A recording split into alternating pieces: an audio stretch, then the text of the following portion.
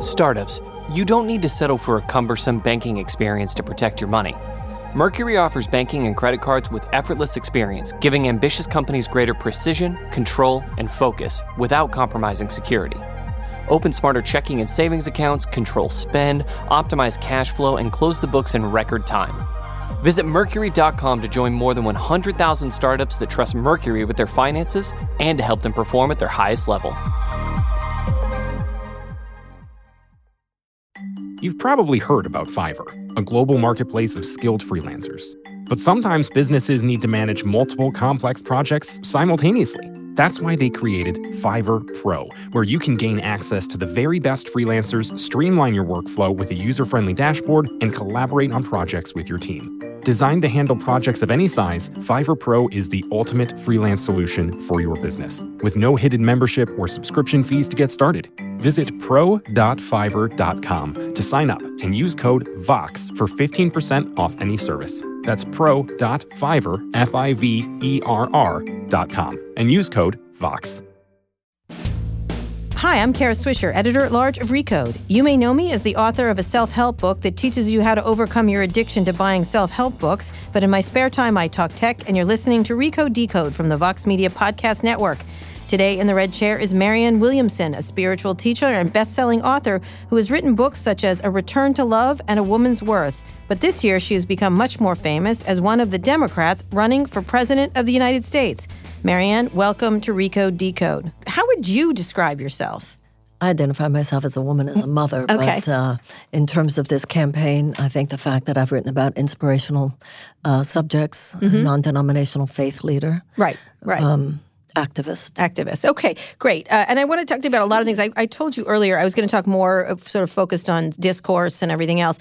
But, you know, if I was a typical Washington political reporter, I'd ask you why you're still in the race. I'd ask you all kinds of things. I don't want to talk about that, but I want to know why you're still in the race now. What is your, how are you? Because I'm not in the third debate? Yeah, exactly. I think the role of a political institution such as a political party is to facilitate the process of democracy. Absolutely. Not dictate the process of democracy.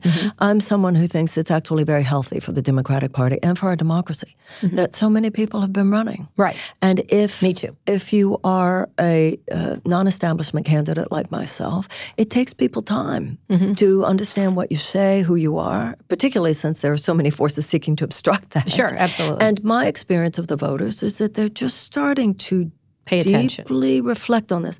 This is the most significant election, not just of our lifetime, one of the most significant elections in American history. And for those of us who do not support the agenda of the president, for those of us who think that the idea of his getting a second term is nothing short of chilling, the decision of who would be best to run against him is one of the deepest, most important decisions we will ever make. This should not be rushed. The political system should be supporting people going as deep into their thinking about this to find our real wisdom and our real psychological perspicacity. There's so much involved here. It's policies, it's psychology, it's how people perceive. Don't rush this. I feel strongly this should not be rushed. This should not be shut down. Well, it's part of the rushing because of the worry that to have an electable candidate, you know, the idea that we have to get down and so we're not, the Democrats aren't arguing with each other. I agree with you. We're not arguing with each other. Right. I find that a bogus and even illogical claim. You know, somebody says you can't give people too many choices. You can't give children too many choices. The voters are not children. That's part of the conventional political establishment corruption. They treat people like they're children. People are adults. They can hold two thoughts at the same time and think.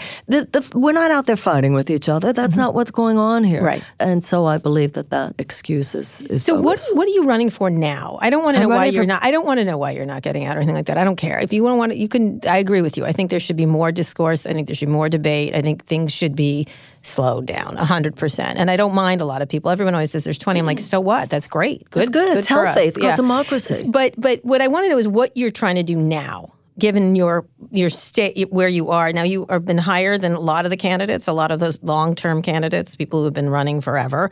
What is your goal right now in the race?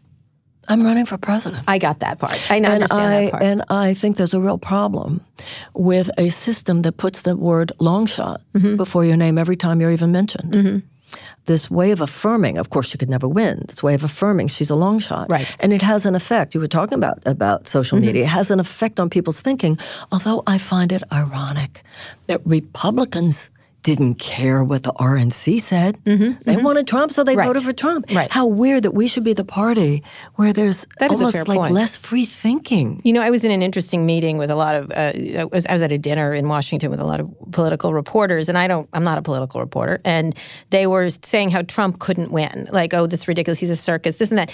And I was like, here I am, a lesbian from San Francisco. I'm like, he's somewhat appealing to me in a weird way, and which is disturbing to me. Secondly, none of you have watched The Apprentice. He's very popular. Thirdly, what are you going to do to stop him? And it was really interesting because a lot of them said the party will stop them, the Republicans will stop them. And I'm like, who? Like, who does that? Is there like a gun? Is there like a thing they stop? Like, what can they do to stop? And it was a really interesting thing because it never occurred to them they couldn't stop. Like, they said the party would stop, the establishment would stop. And it didn't seem like that was a smart idea. And unfortunately, the mindset doesn't seem to be much different this time. So how do you operate in that capacity? Because you get, like, you're covered by regular political reporters mostly. I mean, you're in that group and you're in that coverage zone. I don't think the media is a monolith.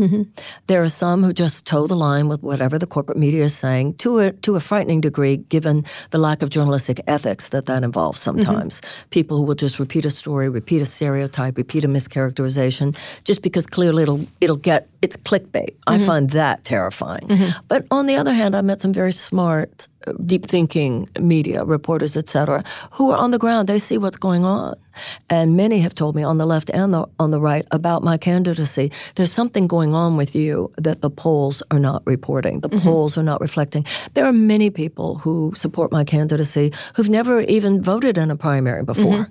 There are millions of people, you know, who will be voting for the first time this year because they weren't even born in the 20th century. Yeah, my son. Yeah, so there's so much more. Just like there was so much rage going on last time that the conventional political establishment did not register, there's so much goodness and decency and hunger for something more heartfelt going on this time than the conventional political establishment. We'll talk about that a little bit. I mean, this is one of the messages you're thing. And, you know, I know everyone's talking about the Taffy piece, which I thought was lovely, actually, in the Times. I love Taffy Ackner.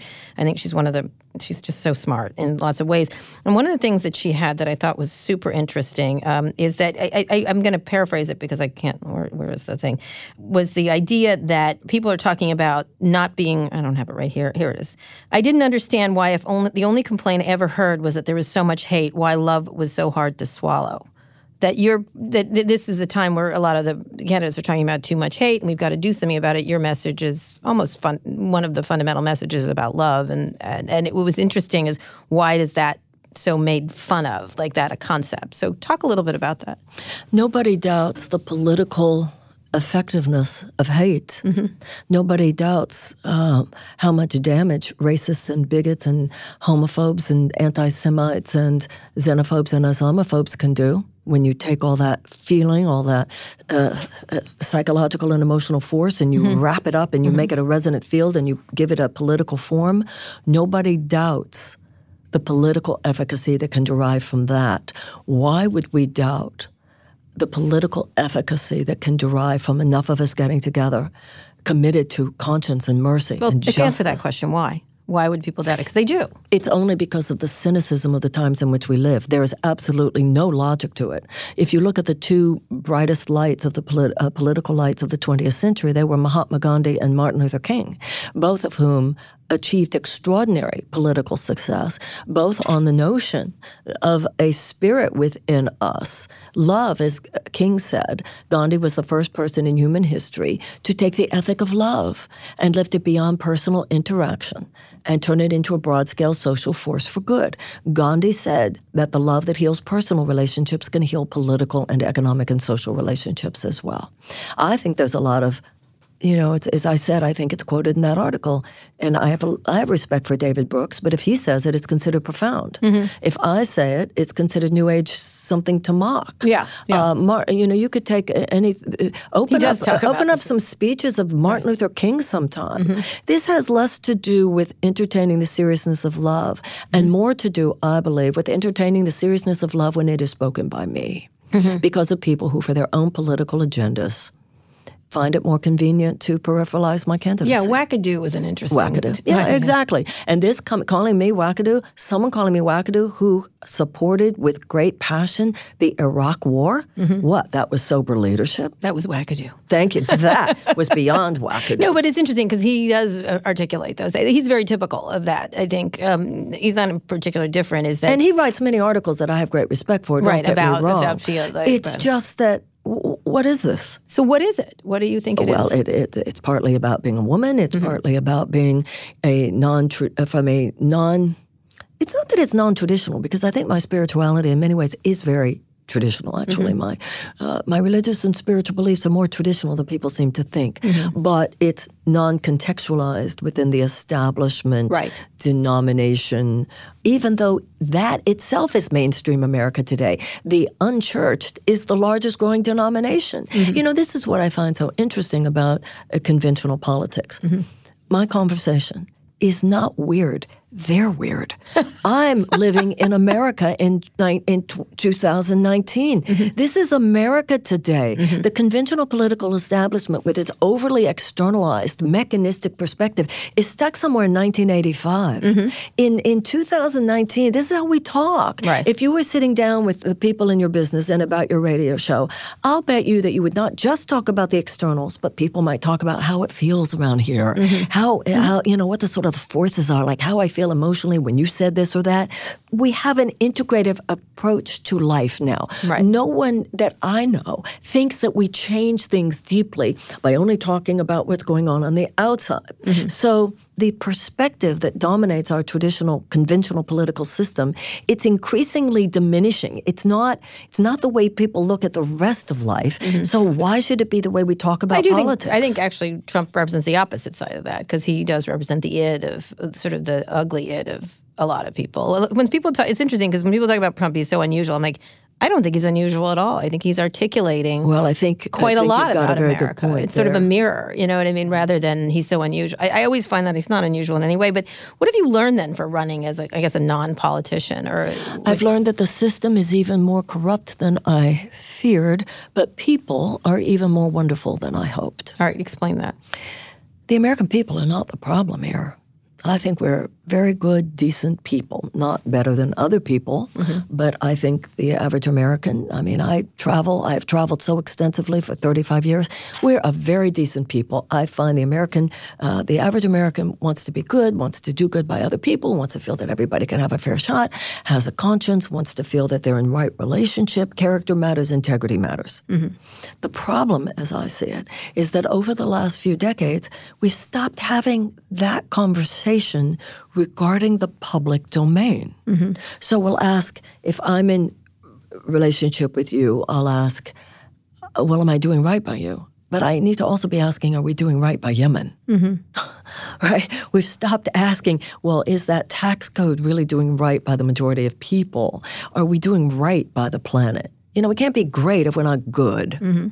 So that, I don't remember what the original question was. Where were we? We were talking about what you've learned as a non-politician. So I think people are fine. And if you look at the polls, if you look at issue after issue, we're a left-of-center country. Our beliefs about things on a policy level are not the problem. Our consciousness is not the problem.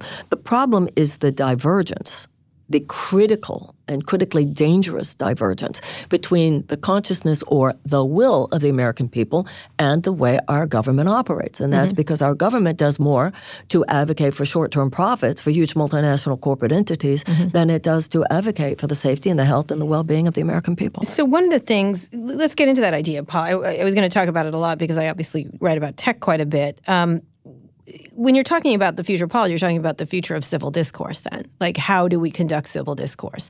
You've been one of your books, I think you were talking a lot about the Founding Fathers, how they discoursed, and they actually warned about a lot of this many times because they themselves had this issue. Talk a little bit about the civil discourse right now, and then I want to get into sort of what the impact of tech has on it, because that's been a big topic. Well, unfortunately, the level of our political discourse obviously has greatly declined. And also, unfortunately, I do believe, and I think you do as well, that unfortunately, social media has had a lot to do with this. Although one of the things I find interesting is how different the personality of Facebook is than the personality of Twitter, than the personality of Instagram. Explain, go through those. It's just fascinating to me. Give me your take. Twitter is just mean. It's mean. Sometimes it's funny. Yeah, but I see the really mean stuff heaped is what I can only speak from my experience. You would have much more vast. Yeah. Facebook, what I find in my own experience of Facebook, I have a shot at "you're wrong, Marianne, and I'll tell you why." Not "I hate you, stop, get out now." Right. You know, which is over at Twitter. Yeah, and on Facebook you have a chance at some conversation. And Instagram, it's like everybody wants to be happy and nice. Yeah. I don't know what that is. It's very rare in Instagram that you get some really mean, horrible thing, isn't it? Whatever. Yeah, it's interesting. Which do you use? What do you? Well, I have to use all three, but I have found recently with Twitter, don't even try, because I'm really changing my view of Twitter. It's unfortunate because I used to have a different experience of it. But what was your old experience versus your new experience when you were using it for your books or to give out some thoughts? Yeah, but look, I'm running for president now, so I don't know why it would be any different. But before, I was followed by people who probably liked me. Right, yeah. And now I'm followed by a lot of people who are there because they don't like me. Right, and so they want to comment on you. Of course, and shut you down. What do you think Imagines needs to be done about this? Because my viewpoints are pretty clear. It's amplified, weaponized discourse. It's amplified civility. It's incivility, essentially. And it's created a situation where you can only, which is why someone like Donald Trump thrives on a platform like this. It's very reductive. It's really fast. Sometimes it can be very funny and pithy and interesting, but for the most part, it really does favor fear and anger. And the statistics: 17, you get much more clicks if you're meaner. It's architected that way. Well, each and every one of us has to take responsibility for this. It's a time for integrative healing of our society as well as our health, where you have to address this on every level. Some is the level of policy, and some is the level of our own personal consciousness. And I see on the left as well as on the right this willingness to shut people down. This is democracy. If somebody doesn't agree with you, that doesn't mean they should shut up. I'm sorry. Well, you talked about anger is the white sugar of activism. Well, yes. Because anger is something that, again, is very effective online. Yes, but I also believe that there is righteous outrage, righteous moral outrage. And I think there's a lot of righteous moral outrage, for instance, about kidnapping children, separating children from their parents, child detention centers, shutting down asylum, rolling back methane regulations, gutting the Clean Water Act, gutting the Clean Air Act, getting out of the Iran nuclear deal. I mean, there are many things which changing the weather. Go ahead. Yeah, there are many things which a righteous person is filled with rage about, but there is a moral outrage. My point about anger as a mode of activism or inspiration for activism, it's white sugar in that it gives you an immediate high. You have an immediate adrenaline rush, but it doesn't nourish you over time. When you're talking about the Trump forces, you're talking about something bigger than just defeating Donald Trump in 2020. Because if all we do is defeat him, they'll be back in 22, they'll be back in 24. This is going to take time. It's not just defeating Trump electorally. We've got a big historic haul on our hands. And we all have to be in it for the long haul. And it's a marathon. It's not a sprint. And that's what I mean by if it's just your anger, you'll burn out from that. And I think that that's also something that age gives me, a sense of we're not going to win every battle. We're not going to win every little thing. Settle in, because this is going to be a long. So the nourishment of rather genuine nourishment, more like healthy food, has a sense of history, a sense of narrative, and a sense of the commitment necessary over time, an emotional capacity to withstand the disappointments that are inevitable, knowing that we're going for the long-term success. It takes a deeper emotional and psychological foundation to actually wage a revolution. We're here with Marianne Williamson, one of the 2020 candidates for the Democratic nomination for U.S. president. We're going to take a quick break now. We'll be back after this. Startups, you don't need to settle for a cumbersome banking experience to protect your money. Mercury offers banking and credit cards with effortless experience, giving ambitious companies greater precision, control, and focus without compromising security. Open smarter checking and savings accounts, control spend, optimize cash flow, and close the books in record time. Visit Mercury.com to join more than 100,000 startups that trust Mercury with their finances and to help them perform at their highest level. Wow, that guy means business. Just an amazing player. No, not him, the sports photographer behind him. What? He has a business bank account with QuickBooks Money where he earns 5% annual percentage yield, so he's scoring big on and off the field. You might even say he's the MVB. MVP? The most valuable business. Making your money work harder. That's how you business differently. Intuit QuickBooks. Banking services provided by Green Dot Bank. Member FDIC. Only funds and envelopes earn APY. APY can change at any time. So in doing that, these new media forms do create that, though. You can't, I know you're saying we should be responsible ourselves, but a lot of it is addictive. A lot of it is hard to resist. It is everywhere. It is all around us. And that's why we have to take responsibility. So what does that mean? There's a lot of candidates that are now thinking about breaking up these companies. Obviously, the state's attorney generals talked about that yesterday, about the power of these platforms. Do you believe that's a big problem as a candidate? Well, yeah, but this is not going to fix that. So, yes, I believe that they should be broken up. Yes, I believe that they're monopolistic. Yes, I believe they have too much power. But that of itself is not going to fix the other issue that you mentioned, that they're addictive, that they've become such an ubiquitous part of our lives. When I was a little girl, my father used to drive around in a car, and he'd put on the back in lipstick, read a book, help stamp out TV. You know, my father used to always talk about how important it was to read. And you know, Blaise Pascal said every problem in the world emanates from man's inability to sit quietly in a room alone. People are not thinking deeply today. Nobody has any impulse control. So my mother would say, count to 10 before you say it. Too many of us, myself included, it's too easy to send that text, too easy to send that tweet. This is why meditation is important, why reflection is important, why yoga is important, why prayer is important. Whatever it is that brings your nervous system into some harmony with the level of depth out of which wisdom arises. The first thought you have is not necessarily your wisest thoughts. We're also reactive, and that's where the reductive quality that you were talking about comes from. And then, unfortunately, the media, which should be helping us, which should be facilitating a more intelligent view, too often they're going after the clickbait because that's where they see their success lying, and each individual has to take responsibility for this. That's why. Then stop it, Marianne, because you know these are architected this way. This is how it is architected. And so it's like saying we should be this way, but the building is saying otherwise. And you kind of have to live in the what building. Is saying otherwise? The building that they've built. I'm using the term architecture because I think it's architected for virality. I think it's architected for engagement, and it's architected for speed. And all those things create chaos in a lot of ways. We also, though, are a society that's become, unfortunately and necessarily so, pretty sophisticated about addiction.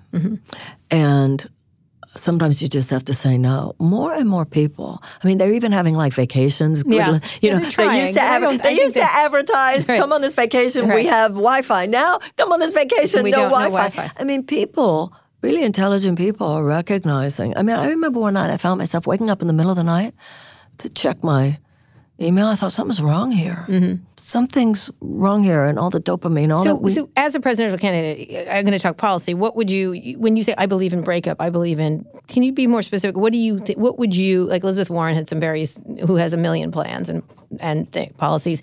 Which ones do you think are critical to deal with the tech industry and its power? Well, first of all, we used to actually have a sense of what monopolies meant and why anti-monopoly laws were important, just on the level of monopoly. Just on the level of monopoly. I see that Tulsi Gabbard has brought, I think, a $50 million lawsuit, against Google, that after she was Googled after one of the debates and they shut down her account.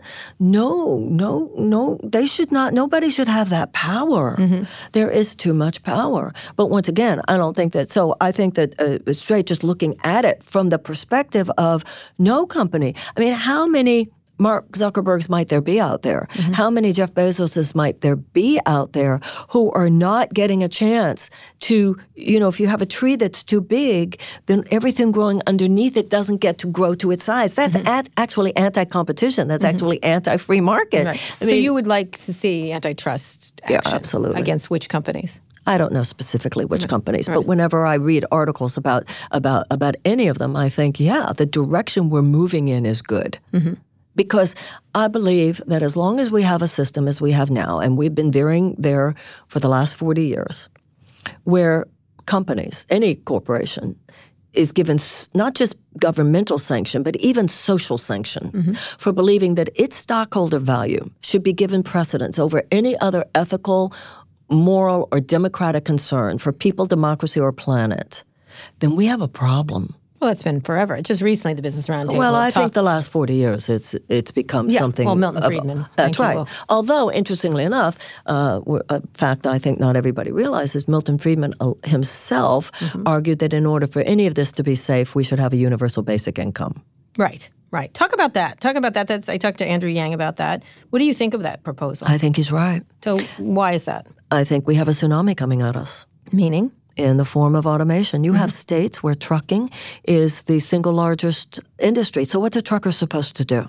So you're going to have these driverless trucks. What are they supposed to do? I mean, this bogus silliness, we talk about job retraining. The statistics argue that you can retrain someone, but what good is that going to do if there's no job on the other end of their retraining? You go to a Rite Aid. And you notice there aren't that many people at the counter anymore. Right. Right? Well, where is that person going? Can they go to CVS? No, because CVS is also automating. And one of the things you get from reading Andrew's book, which I assume you did. Yes. You read that book. And one of the things that I got from reading that book that I had not deeply considered before is how many white-collar professions that think, I'm safe from automation. Right. No, you're not, guys. No, you're not. And I think Andrew is absolutely correct. We have to plan for that tsunami that's coming at us now. And what would you do in that regard? I think he's right about the universal basic income. That everybody gets that much and has an ability to be creative. It takes the pressure off. Well, it takes and that's all it does, of course. But it takes that edge off, and that edge is very important. What I want is a massive infusion of economic hope and opportunity into the life of the average American. I want to repeal the 2017 tax cut. 83 cents of every dollar went to the top earners and to corporations.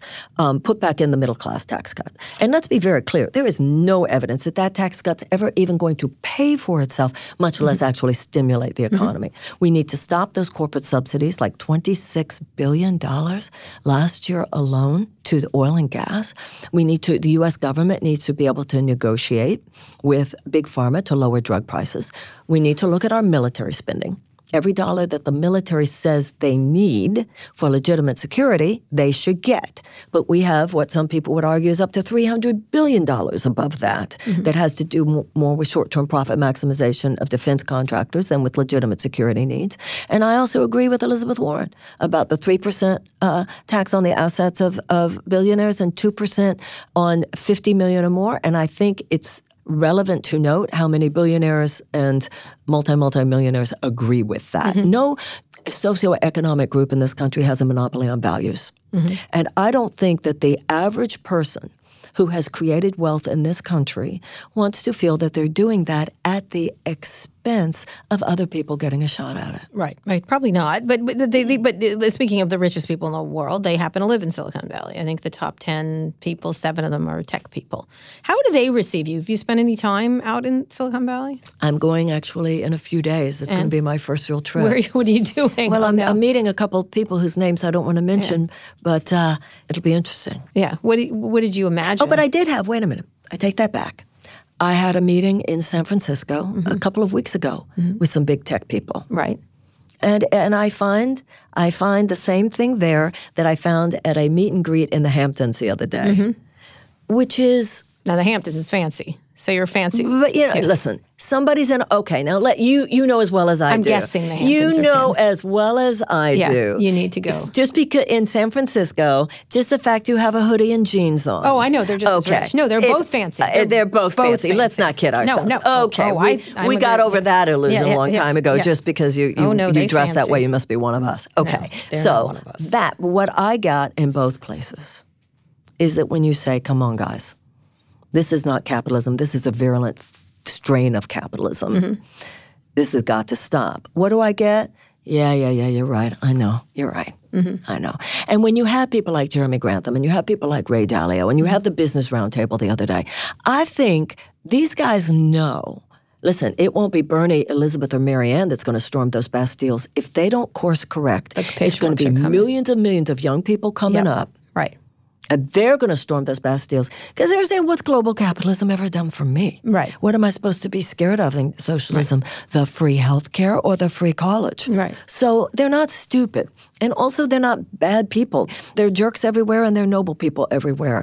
And I believe it's an American conversation where we realize we've so strayed and that capitalism itself must reclaim some level of ethical core or chaos. So what are you ensues. going to say to the people, the tech people you meet this year? What I've been saying and what I'm saying to you.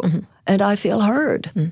Because the message that you're saying is... Yes, because there is no amount of money that can protect any of us or our children from what will happen in this country if total chaos erupts. And a large part of avoiding that scenario is righting the ship economically. When you have 1% of Americans owning more wealth than the bottom 90%, when you have the level of wealth inequality that we have, when you have the lack of middle class, this is unsustainable. Now, not every person who is rich is so smart, but I would say most of them, a lot of intelligence was included in creating all that wealth. You don't have to be super intelligent to get, this is unsustainable. Right. And I believe that most people would like to right that ship. And So that goes back to the original question you asked me. We're talking about how can we give political form to our conscience, to our social conscience? And that's what So you've hit on a topic, income inequality, which I think is critically important. I do, because I agree with you. I think there's a whole pitchfork concept that I think wealthy people, especially in Silicon Valley, get. And at one point I was at a dinner party and I said, do you want to figure out how to solve this or do you want to armor plate your Teslas? Which one do you want? Because that's your choice. It's so and true. They laughed and I said, no, they should not be laughing because no, it's but true. I was being I was trying to make a point was that the vast amounts of wealth you have is so beyond, like Jeff Bezos, 164 billion. Mark and no Zuckerberg, federal 60 income taxes. Not a lot of income taxes these are paying. And so what would be your proposal for, utilizing these very wealthy people to get to income equality? What would be your message to try to, and besides they know it's coming, what is the way to best get to income equality or better income equality? Well, all of the economic policies that I mentioned to you before, everything all the way from repealing the tax cut to all the way to the 3% on billionaires, 2% on 50 million and more, all the things that I mentioned to you. You're going to do those things that I mentioned, we're going to have some cash on hand. And we need to make that immediate infusion. We don't have time to waste here. We need an immediate infusion of economic hope and opportunity in the form of universal health care, in the form of removing that college loan debt. That's the biggest economic stimulus we could have, in the form of making state colleges and community colleges tuition-free. I believe that money does not come from job creation on the part of a bunch of corporate aristocrats. I believe money comes from people living their God-given potential, the creativity and the productivity that is infinite and that is it's unlimited potential. Do you believe everyone can? I had a discussion with Andrew Yang about this. He was talking about people needing to be more entrepreneurial, but I don't believe everyone can be entrepreneurial. Well, do you believe that? I believe it all happens in the first 10 years of life. And I believe that if you really want to see the entrepreneurial spirit of the American people, go into any kindergarten in any neighborhood in this country Right. And you will see how unbelievably generative little children are. Well, there's always one kid eating clay, but go ahead. Yeah, okay, I'm teasing you. Well, sometimes a kid eating clay, look at Einstein when he just stared at the clock. Yeah, that's true. I think that we are only beginning to grasp what neuroelasticity means, what cognitive retention and elasticity means. We're only beginning to grasp. Science is only beginning to understand. If you want to look at the fuel that would take this economy into the most blazing abundance in the next 25 and 50 years, it lies in the brain. It doesn't lie in the sun. It doesn't lie in the wind. It doesn't lie in the ground. It lies in the human brain, particularly 10 years old and younger. That's why I want a massive realignment of investment in the direction of America's children. I want to talk about your Department of Children. Yes. Well, we have a much bigger problem than simply education. Do we need more educational funding? Absolutely. Do we need to pay teachers more? Absolutely. Do we need to get rid of high-stakes testing? Absolutely. But we have millions of American children who are traumatized before preschool. When people talk about universal preschool, we have so much that starts before preschool. It's all about early childhood. We have a relatively high rate of maternal mortality. We have 13 million hungry children in America. We have millions of American children who go to school every day asking the teacher if maybe he or she has something to eat. We have millions of American children who go to school in classrooms where there's not even enough school supplies to adequately teach a child to read. And if a child cannot learn to read by 8, the chances of high school graduation are drastically diminished, and the chances of incarceration are drastically increased. We have millions of American children who live in what's called America's domestic war zones, who psychologists say are experiencing a level of PTSD that is no less severe than the PTSD of a returning veteran from Afghanistan or Iraq. We need community wraparound services. We need far more help in terms of child nutrition and health. We need far more services for families. We need to recognize as a society that in the richest country in the world, to withhold education from a child is a passive form of oppression. So these things must be addressed. We have simply normalized the despair of these children. So in aid work, there is the difference. There are two terms, screaming emergency and silent emergency. So the children at the border are a screaming emergency. And when you look at how Americans react, Homestead, where I've been, and so forth, how horrified Americans are, when we see it, we do care. But the way the system operates is keep things going, to keep people happy, and whatever would arouse their conscience, make sure it's on the other side of town or the other side of the world. So one of the things that my campaign is doing, and what I believe a leader should do, and what I believe a president should do, is not only shine the light on, but articulate a solution for problems of people whose pain and suffering is going unnoticed because the conventional political system isn't even talking about it. Because these children aren't old enough to vote, so they're not a constituency. They're not old enough to work, so they have no financial leverage. This is how deep the moral corruption of our current system goes. So these are enormous systemic problems. These are to change. You have to sort of change the entire way this country operates in a lot of ways. And getting just to childhood education. When you say that, I get it. Yeah, bad policy created all this, and good policy can fix it. So when you just on the narrow top of the education part, one of the pushes has been by tech people is like, well, they need to do more STEM so then they can have jobs. And I'm like, you're just feeding them into it. Absolutely. You know what I mean? That's why there's a conversation STEAM, not STEM now. Right. So it's a really interesting thing because I'm not against girls doing math, and I'm not against the idea that more kids should have mathematical. And you do look at countries like China or India or any others who are pushing their people very hard into those areas. And it's important that our math facilities has declined so dramatically. But at the same time, how would you have, when you STEM, not STEAM, which means you add arts into it, Well, presumably. even the countries you mentioned, those kids are also playing Beethoven symphonies by the time they're 10. Right. So how do you do that? You have more brain power. Because you do have to link it with jobs. I mean, I think the only way to sell to a lot of people to spend money on it, even though the right thing to do doesn't always happen, but that you link it to the idea that this is where the future is going. But even what you just said, it's insidious paternalism. Because you yourself were talking earlier about entrepreneurial.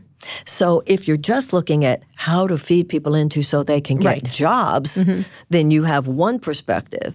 If you the way I look at it is the average citizen is saying, give me health care, give me a good education, give me a fair shot, and I'll create my own damn career.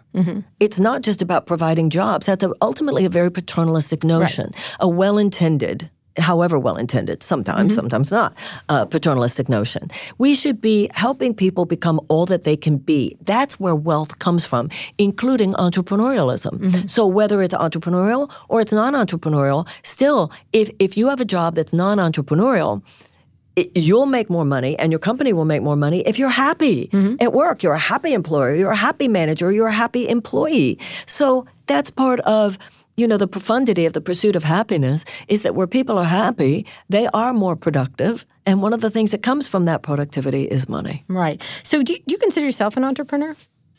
Yeah. Yes, in terms How so? Well, in terms of my books as an author, I think is an entrepreneurial Because you changed pursuit. your career. You were correct. An entrepreneur sees an opportunity and then takes advantage of it in a lot of ways. Well, that's what writing a book is. That's what the kind of lecture careers and seminars and online classes, all of that. Which started off rather small for you, right? Beyond small. It wasn't even a career niche.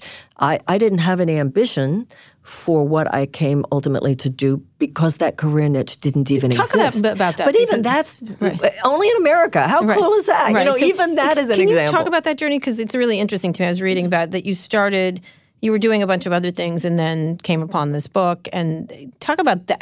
I think flashes of inspiration are really interesting to me is when that happened for you. Well, I was interested in issues of philosophy and higher mind and spirituality and religion and all of that.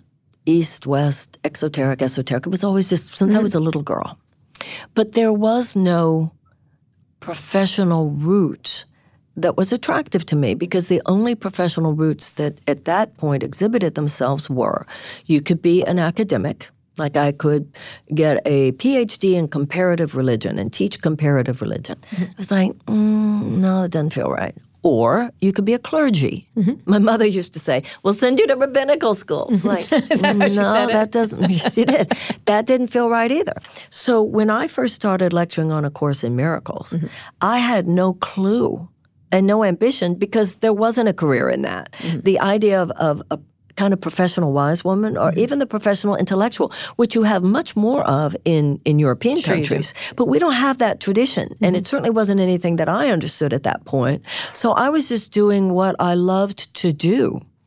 And do what you love. Yeah. And I was for the first 2 years of my lecturing, I was doing temporary secretarial work in Los Angeles.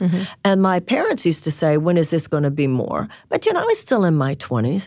So by the time this did turn into something I could make a living from, which just happened, I was in my, 31, 32. So it didn't turn out to be late, I was just doing what you do in your 20s, trying to quote unquote find yourself. And so when I started lecturing, I think there was a $3 fee to come in. I was working at some place called the Philosophical Research Society.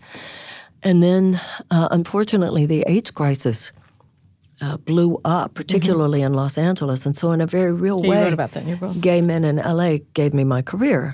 And then more and more people came. And then I'm lecturing more and more. And all the AIDS stuff there was no money associated with that. When I started organizations, of course, those were nonprofit. But out of that grew an interest in my writing a book. And then Oprah had me on. And then life unfolded the way it unfolded. Do you think people understand to take advantage? A lot of people wouldn't necessarily. I mean, I'm trying to get to this sort of what is the entrepreneurial spirit? Is that you see something and you feel it. You see an opportunity or you see a thing in need of disruption. Well, first of all, I think that's the human tendency is to grow. In the Talmud, in the Jewish Book of Wisdom, it says, over every blade of grass, there is an angel bent over whispering, grow, grow, grow. The egg and the sperm are entrepreneurial. I mean, anytime life seeks to promote it, life seeks to further itself. That's all entrepreneurial is, except just within an economic context. But it's the human spirit which wants to do more, grow big, come up with new ideas. That's life. That's how nature operates. diversification, yeah, that's true. growth. So when you did these books, you started to do them. You talked a little bit in the book about how you decided to run for president.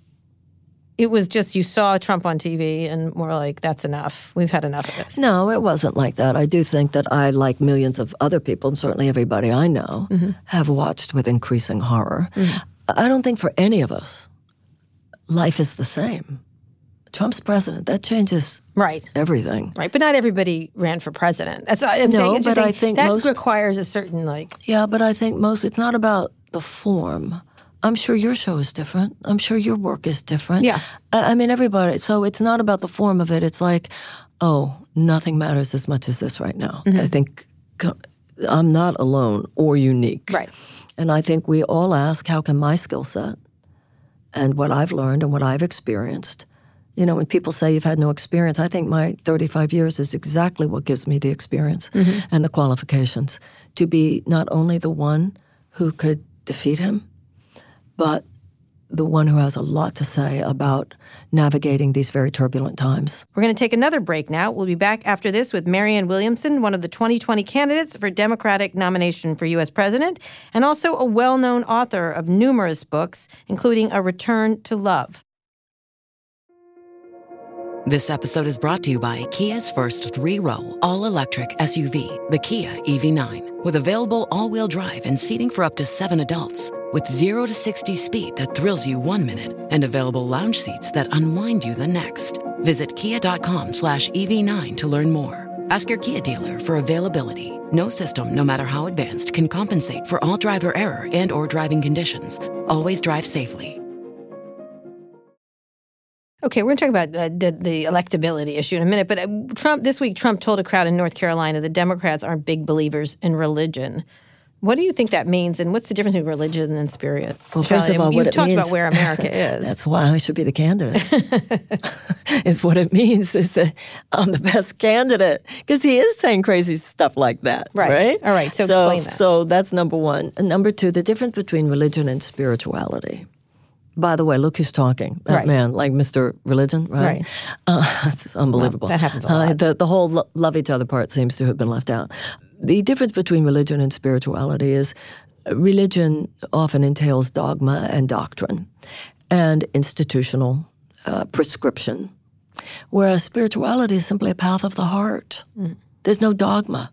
There's no doctrine we really should try to love each other and not judge each other and give each other a break and forgive you and have some mercy and own it if I've made a mistake and I'm sorry and and I forgive you and okay and let's assume the best about each other. It's unfiltered. We don't need an obstruction to that. We might need an instruction manual. That's what books are for. And also that's at the core of all the great religious spiritual teachings.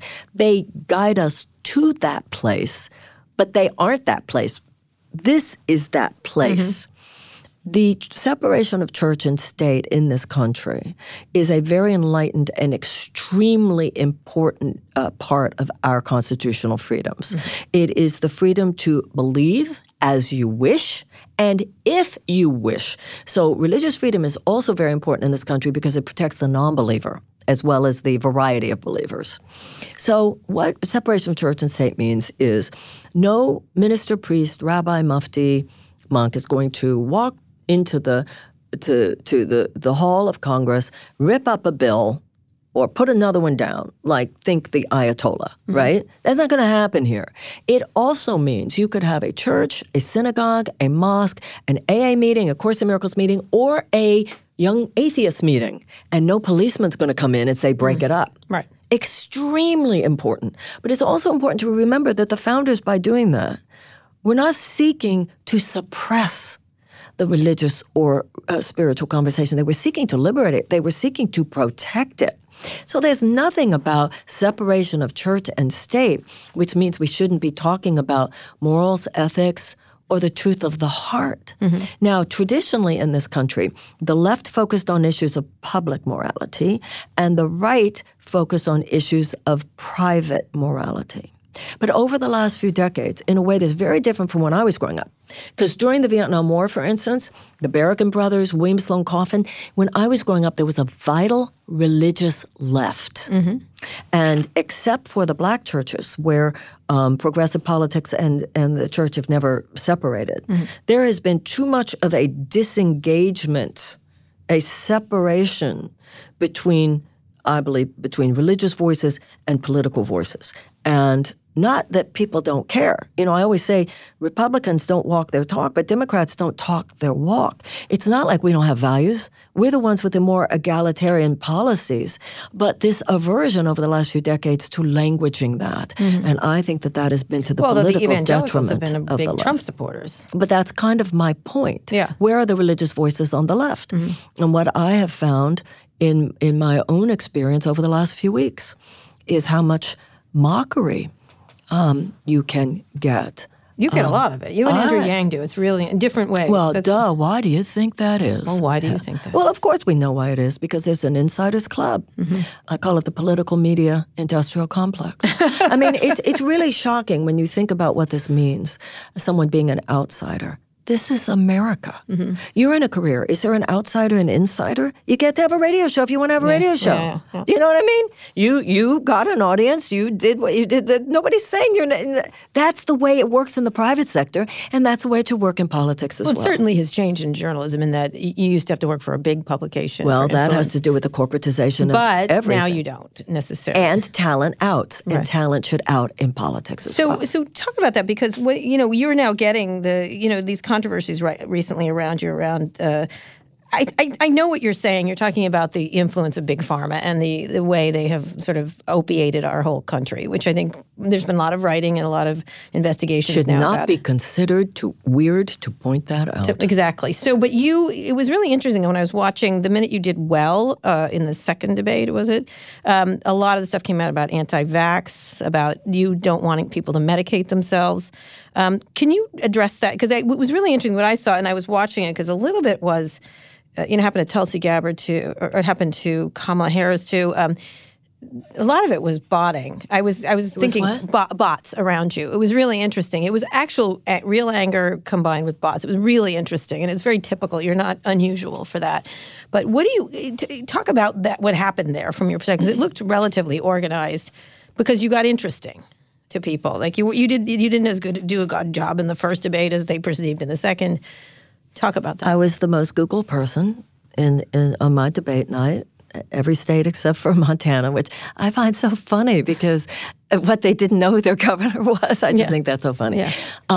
And clearly it started 3 days later. It was clearly well-designed, well-strategized, clear talking points. Anti-vax, anti-medicine, which is preposterous. I'm Jewish, I go to the doctor.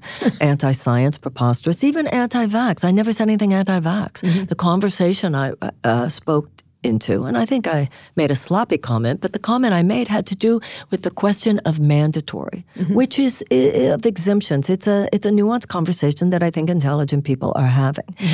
Then there was I'm dangerous, I'm crazy, and I'm a grifter. The talking points could not have been more clear. So my own personal feeling is that after the second debate, somebody must have done an internal poll, and I obviously upset somebody. So one of the issues around the anti-vax is you said we had to discuss the issues of mandatory, which people took to mean you were a vaccine. Yeah, which is not an anti-vax statement at all. Vaccines have saved lives. I mean, hello, look, the smallpox, polio, we all know that. We're living at a time where there's a complicated conversation there. And you were talking before about reductionism and how unable people are to have a nuanced conversation. But I've never said anything anti-vax. And the same thing around AIDS and medication. Oh, well, around AIDS and medication, it is beyond preposterous. First of all, when I first worked with AIDS patients, there was no medicine. That is true. There wasn't any. And then, my sister around that same time had breast cancer and then died of it. If anybody had said she shouldn't take her medicine, she got this because she didn't love or pray enough, and she could love or pray, I would have throttled them. That is not me. It never has been me. Nobody can find a word I've ever spoken or ever written. That's what I mean. This is a political dirty trick. This has nothing to do with who I am or anything. I think I've one of the ever things you're said. saying is praying and love and meditation is an important part of it. Of course, that's what, once again, going back to hello, this is 2019. Right. What is this? This is like, you could go to the most prestigious Western medical establishments today. And when you go into the oncologist department, they probably have a meditation class over They do. at They 4 have a o'clock. yoga room in They San have a Francisco. yoga room. They have a grief counseling. This is an integrative approach to medical healing and to life itself is now what we do. And that's exactly what I meant to before. Right. This view that claims to be the only intelligent one is so outrageous and bogus. So let me give you the chance then to. It did have had feelings of botnet. I felt like around. It was it's interesting. so It was obvious. interesting, but it's hard to also beat because it gets picked up by the. And it's not clickbait necessarily. It's a thing. Well, it's lack of journalism ethics in journalism. I'll tell you that much. When you have people who don't bother to check the facts or just repeat a mischaracterization or take one sentence out of a Although book. Donald Trump says that about him. That they Well, do you know that to him. what? The whole idea of fake news is not completely inaccurate. So let's take an example, a sentence in my book which talks about sickness as an illusion. When a metaphysician or a theologian or a scientist for that matter talks about illusion, Buddha said the world was illusion. Yes, that but is. Buddhists go to the doctor. Albert Einstein said time and space are illusions of consciousness. But he was a scientist. So when someone says within a theological construct that there is a greater world than the three dimensions, it's not like we don't get that gravity is true or that you don't go to the doctor. There's almost this suggestion that those of us who believe in a higher power or a more expanded sense of things are less intelligent. We don't understand. We're less sophisticated. Right. The opposite is true. When you have a greater sense of the multidimensionality of life itself, it is a more sophisticated and a less naive some view tech of the people world. think we're in a simulation. So some people don't think that bottle that you just picked up is real. That we're in a game. That we're in a simulated game. But There are a lot of people in tech that think that. From the sense of someone, I love Einstein's line, time and space are an illusion, albeit a persistent one, he said. I love that. Yeah. It is an interesting thing. I had an interview with Elon Musk, and he was talking about the fact that we're all in a game, that it's being played by The a higher... Matrix. Yeah, and it's Yeah, being played by a higher order, and Trump is just more of the game. Is they're just put that in to see what we do and stuff. It's just they do think that it's it's really fascinating because some of them truly believe that's. Well, what we I do. think it's the Shakespearean line, there's more going on here than... And I don't think you believe we're in a simulation necessarily. So let's talk about a few more things before we finish up. You want to stay in until how long, if you decide? I mean, do you imagine what would happen to spark this? Just people listening to you, correct? To spark... You getting to, Joe Biden level numbers. It's so interesting to me. If you look at the Trump phenomenon, people in the Republican Party didn't take their orders from the RNC. Right, yeah, you said that, yeah. How weird is that? Right. And it's a very difficult field to penetrate. If the word long shot is used before your name, Right. every time somebody reads, and now, So how do you break through? when people ask me that in New Hampshire or Iowa or South Carolina or Nevada, my response to them is, it's in your hands. So either one thing I know, when I have a chance to actually be heard by people, people go, oh, you're not who I thought you were. You're not the caricature that I had read. Oh, wow, this changes everything. I have to think about this. As long as I have a chance to get in front of enough people. So you've got to do retail politics. Politics, and also it's also much more difficult because I don't have the money that the establishment candidates have. So the answer is people going to Marianne 2020, sending in money, so that I have more opportunity. Oh, look what happened to Bernie Sanders the last thing. Exactly. He was in London and then he sticks at a low mountain. He feels that he was pushed back in a lot of ways. So you feel just by people, there is a time frame. There's a limited time frame. What is your strategy for doing that? From just talking or? What I'm doing here today, all day, every day. Right, just talking and making the points you want to You make. do the best that you can, and American politics is very unpredictable. And you ran once before, right? I ran for Congress. Right. And when I did not succeed at that, although, Ray Dalio says, if you fail, fail well. Mm-hmm. And I like to think I failed well. And he was talking about being an entrepreneur. He was talking about if you're going to live a meaningful life, this was in his book Principles, He said if you're going to live a meaningful life, there's more of a risk you're going to fail, but if you fail, fail well. I think the only real failure is what you fail to learn from. Mm-hmm. But when I finished that experience, I certainly did not expect to be running for office again. I thought I had scratched that itch. That was that. So now here I am. Mm-hmm. And I feel every day like I'm where I belong. Some days are harder, some hours are harder. Mm-hmm. It's brutal and it's also exhilarating. But Martin Luther King said, your life begins to end on the day you stop talking about things that matter. I'm talking about things that I believe matter. I'm talking about traumatized children. I'm talking about waging peace, declaring peace, not just giving in to the military-industrial complex, which dominates our national security agenda in such a dangerous way. I'm talking about a deep conversation regarding race, regarding racial reconciliation in this country. Right, I was going to ask about that. I was asking the Department of Peace. I'm having a conversation that goes deeper. Somebody said to me about the second debate, you were out of your depth. No, I wasn't. Mm-hmm. I'm the only one name one other campaign that's having this level of depth. Mm-hmm. So, in terms of the conversation that we're going into, the inquiry that we're having. Mm-hmm. So there's value here. Mm-hmm. If the people of the United States want to take it further, that's their business. That's what democracy is. My job is to make sure that to the best of my ability, people know you have this option. You have this option of a president who looks at things this way, would make these changes. That's Department of Peace, Department of Children, reparations, a moral economy, a complete massive infusion of economic hope and opportunity, moral leadership throughout the world. If I'm successful if I can, to the best of my ability, get as many people in the United States to know this is your option.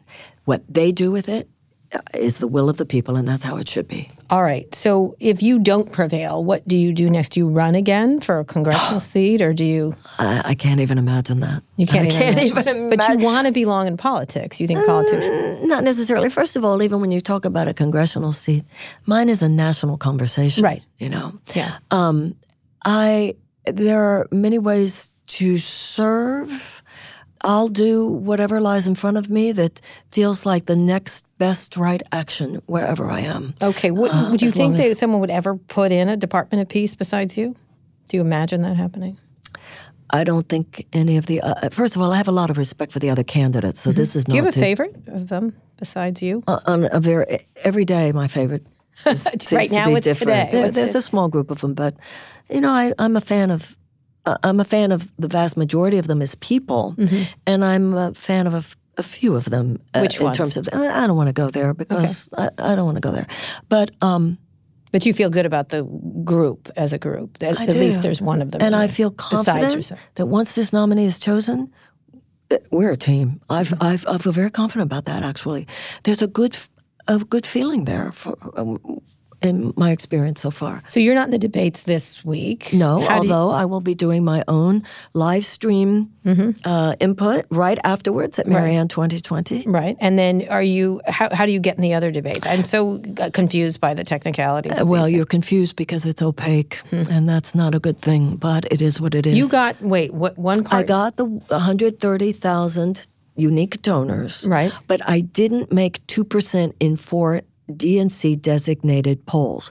But they didn't release all the polls either. Right. So you got close. You're a lot higher than some.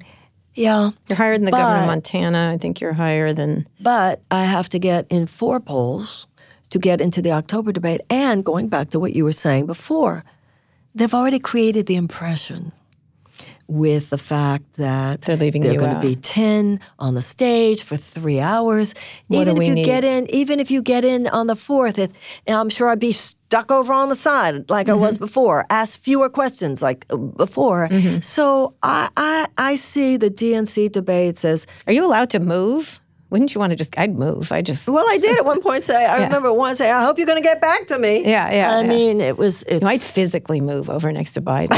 No, that was the move that, remember when Trump did to Hillary. That was violence against women right there. That was, I talked to her about that when I had an interview with her, and I said, why didn't you turn around and say, back off, like that kind of thing. And she said, because I calculated if I said that, people would think I'm a raging jackass. You know what I mean? She talked about that in her book. Yeah. She probably should have turned around. It was an interesting problem for her because people had a perception of her as being... Well, nobody had ever seen anything like him before. Right. So they didn't know how to deal with something like this. This phenomenon had not existed before. Yeah. And what she said in the book was, I should have turned around and said, back off, you creep. Mm-hmm. I don't think that would have been my strategy. It would have been, excuse me, sir, could I have the space between us that's more courteous, please? Here, sorry. Really? I would have said, back off, you creep.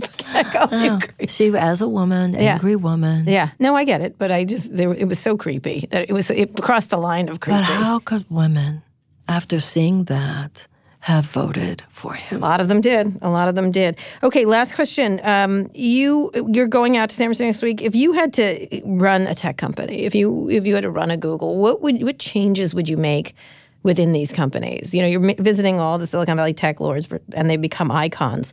What is their responsibility and what is their ethics to this country, given they have become gods in themselves? They certainly run mass. I feel about tech giants just like I feel about any other corporate giants. How much is enough, guys? How much is enough? At what point does your democracy matter more? Mm-hmm. The state of your country matter more? The state of the planet matter more?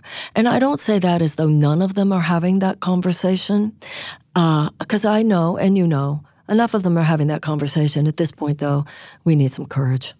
So what would you do? I always tell them, you're so poor, all you have is money, which I think works really well with them. It makes them feel like, you know, that's all they've got. But what would you do for these companies? Well, as President of the United States, you know, there's a limit. Even though what you and I were talking before about anti-monopoly, that's one thing. What would you do if you were head of Google, you were head of Facebook, you were head of Twitter?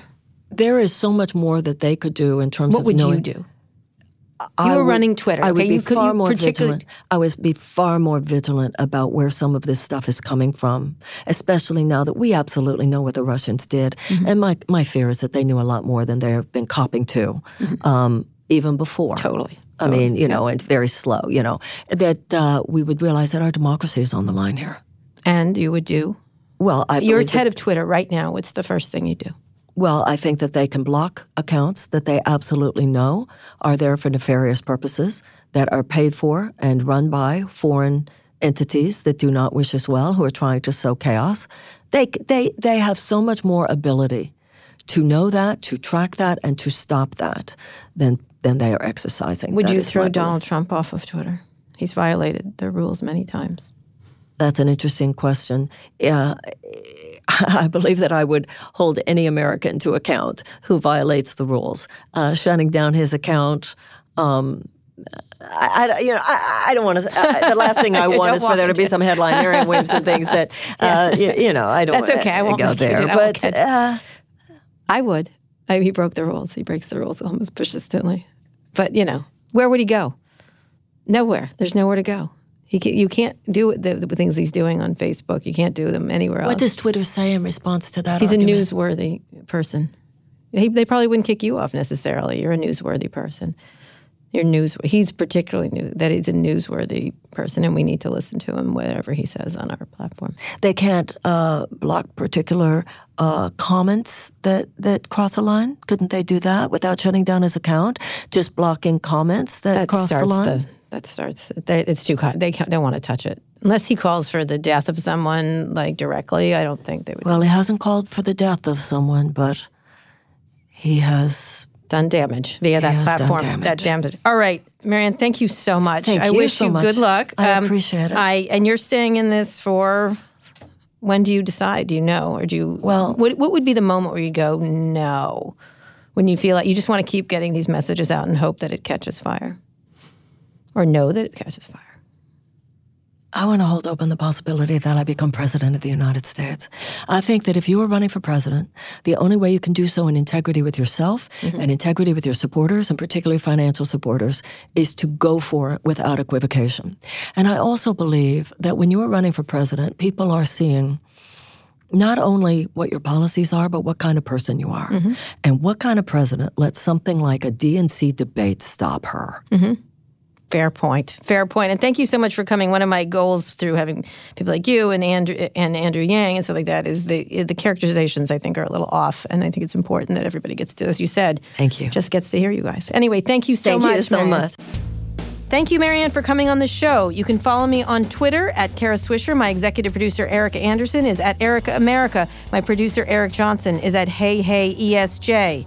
You can find full coverage of the 2020 presidential election and where all the candidates stand on the issues at vox.com/2020policy. And make sure to check out our other podcasts, Recode Media, Pivot, and Land of the Giants. Just search for them in your podcasting app of choice. Thanks also to our editor, Joel Robbie. Thank you for listening to this episode of Recode Decode. I'll be back here on Monday. Tune in then.